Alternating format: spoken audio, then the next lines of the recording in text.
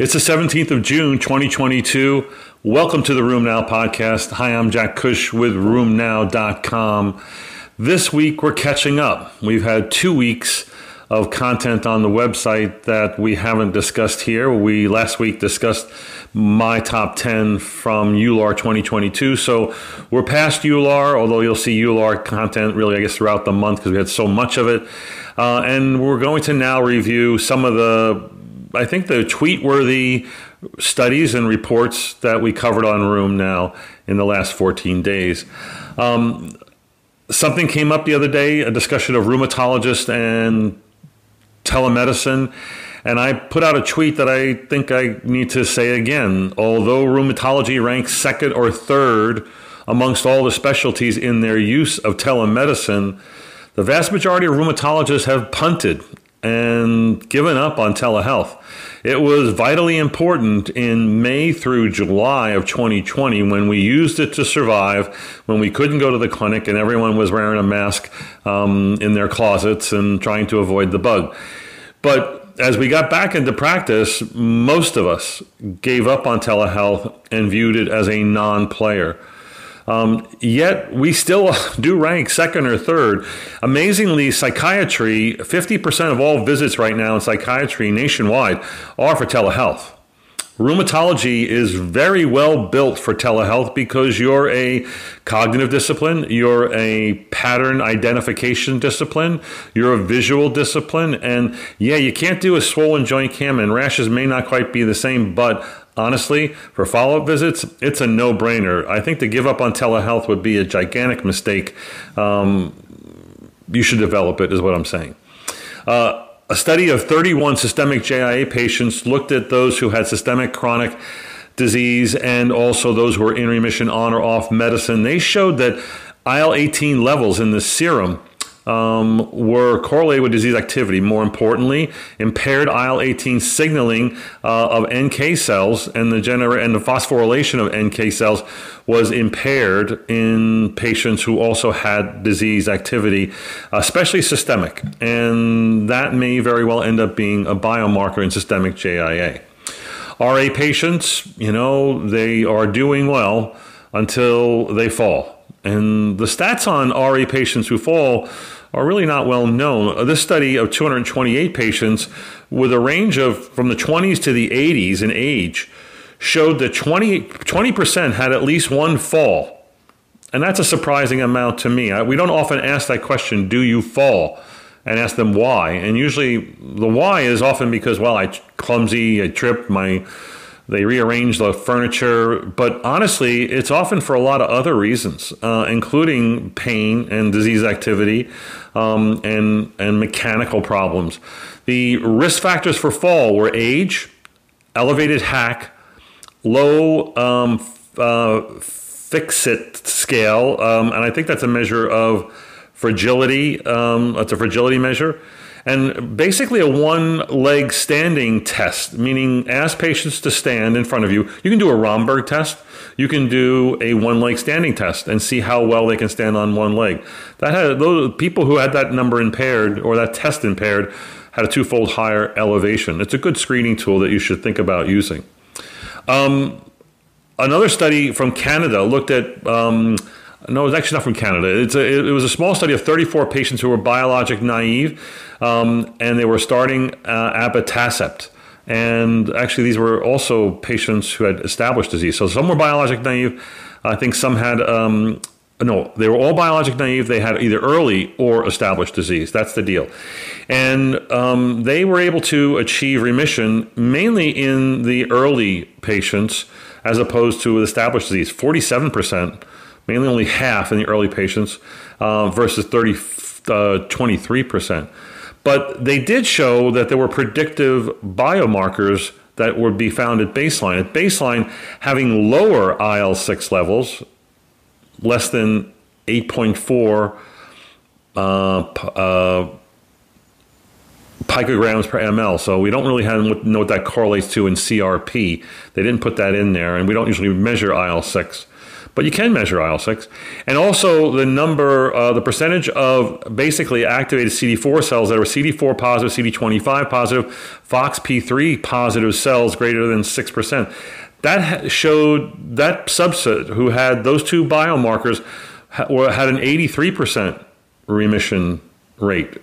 Again, suggesting how data in the future may go into some decision making that you make. In this study from Canada, now this is a study of, actually yesterday I went to a great grand rounds at UT Southwestern Rheumatology Department.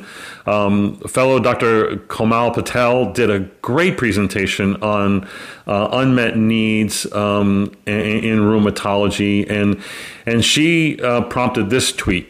And the question is, how many PCPs are out there prescribing DMARDs and treating our patients? We know we can't take care of everybody. We don't have the numbers. There's a significant manpower problem now and in the future in rheumatology. I think I have a tweet later on about that.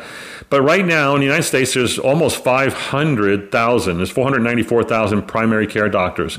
And the research is pretty clear. About 30% will refill DMARDs and even biologic DMARDs at a lesser number, but they'll refill them. But the number who will initiate a DMARD or through surveys are confident in managing DMARDs is only 6 to 9%. That's not very much. And certainly is not going to make up the deficits that we have in manpower in treating musculoskeletal disease in the future. So we really need to invest in education of a primary care sector. We need to invest in nurse practitioners and physician assistants who can expand our services. To not do this, to not accept this, is a gigantic mistake for the discipline and for the population as a whole. The OA Initiative has a lot of different studies. They showed that those who walk for exercise had significantly less knee pain and overall less progression of the x-rays, especially as far as medial knee joint space narrowing. So we do encourage exercise, obviously, but if you're worried that exercise might make them worse or might worsen their x-rays, this data from the Osteoarthritis Initiative says, nope, it will not. Gamma, we know that interferon is important, and alpha interferon is a big player in autoimmune disease, especially in lupus. That's what anifrolumab is targeting, is alpha interferon. Well, in this particular study, they looked at a cohort of RA patients, and they found that an interferon gene signature was seen in half of the RA patients, and a high gene signature, high interferon signature, was associated with higher DAS, less EULAR good responses, higher alpha interferon levels overall. So again, alpha interferon is a big player. We're not specifically targeting that very well, maybe to some extent with our JAKs or TYK inhibitors in the future. But it, is important in driving epigenetic changes, lymphocyte activation, exciting accessory cells, cytokine production. Alpha interferon probably should be a player in RA therapy, and that needs reconsideration. Cardiovascular risk in patients with ankylosing spondylitis or axial spondyloarthritis was studied in 450 patients, half of whom were taking TNF inhibitors. And it was shown that TNF inhibitors those who were on TNF inhibitors had an overall reduced cardiovascular risk. But when you adjusted for SED-rate, CRP, that risk went away. It was still significant, it was a big trend down. Hazard ratio 0.37, but the confidence intervals crossed over 1 to 1.12. So a reduced cardiovascular risk is seen in patients on TNF, but it may not specifically be due to TNF inhibitors alone. But then again, it might be. So we need larger studies. And we have data showing that TNF inhibitors do reduce cardiovascular risk in RA, especially when they're used for a long period of time. Maybe this is a time factor. Maybe this is not necessarily something specific to spondylitis patients. The question is, can you use biologics and new therapies in pregnancy? There's the ACR reproductive guidelines. If you haven't spent an evening with that, print it out. read it instead of your usual spy novel, or throw it in your purse and take it on your next flight and read it. It's gigantically chock full of important data. But what does it say about JAK inhibitors in pregnancy?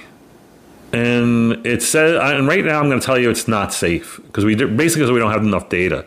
In animal studies and sort of the preclinical studies that's in the package inserts with these drugs shows that they are fetotoxic at high doses we don't usually do. They are also teratogenic at high doses. Again, may not be germane. We do know these molecules do cross the placenta. We do know they show up in breast milk. ACR guidelines address this by basically saying they have no position because there's no evidence that we can make a decision about at this point. Review of the literature has shown that there's at least 47 tofacitinib patients being treated for rheumatic causes and about 15 ulcerative colitis patients treated with tofacitinib, where the outcomes there were pretty much as you'd expect from the population. No higher risk of malformations, a small number, probably like 15% or so of either preterm births or miscarriages or something like that, but really no significant standout toxicity. So if your patients were exposed to it, would I stop the drug? No, I probably wouldn't, but I don't think you can go in saying you can let patients get pregnant and be exposed to a JAK inhibitor until we see more data. And I'm sure that given the numbers of patients that are out there, I think there's a registry that's looking at this, we'll see more data. I put a tweet up showing you that the Gloria study from Martin Boers was studied this past week in ARD. To remind you, these are RA patients over 65 who either received placebo or 10 milligrams of prednisolone for 2 years. While there was a small advantage in efficacy, a -28 less of minus 0.32, I'm going to say, and an X-ray advantage of minus 1.7 sharp units. So that's a small benefit. Actually, that's minus 0.37 DAS being lower. There was a toxicity advantage, 24% more adverse events, most of those being non-serious infections like URIs and things like that. There was a significant lowering, a small lowering of lumbar BMD, and those are on prednisolone for 2 years. So again, what do you want to do here? Do you want to give more steroids or less steroids? Does this scare you? Does this help you? It's up to you. Look at the report. It's in ARD. MMWR came out with a report on monkeypox. I know every one of you are waiting for monkeypox data, and finally it's arrived. 19 cases from 9 states. Someone tweeted me back or messaged me back, is this really an outbreak? I think actually there were more states than there were cases, but the point is that these tend to occur in endemic areas, but now they're occurring in the United States. So these reports were ones from the United States, and that you should be aware of. As you know, monkeypox shows up with skin lesions and fever and adenopathy, pretty distinctive papular, almost blister-like lesions in some patients.